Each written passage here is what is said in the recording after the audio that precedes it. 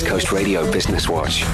There's not a single person in South Africa who is not affected by the increasing petrol price in some way or another. And now the increases has also trickled down into the taxi industry, who were forced to increase taxi rates this week by as much as R5 per journey, which marks the single largest increase in taxi rates to date. Here's spokesperson for SANTACO in KZN, Mr. Sifiso Shangase. The fuel is going to increase probably 2 times before we reach the end of this year. And if our principle stipulates that we only increase it on July, then it means we are going to suffer a lot. For now till December, we might increase by 2 rand or 3 rand. SANTACO KZN said that the taxi industry was a self-sustaining industry, which is a leader in the mass transportation service, moving all South Africans in a continuously improving transport service that is affordable, safe and reliable. We also feel for our own operators, because as things go, vehicles are being repossessed left, right and center. The issue of fuel levy is a concern to us, because some of the amount or the chunk of the amount goes to RAF. We're also paying passenger liabilities as well.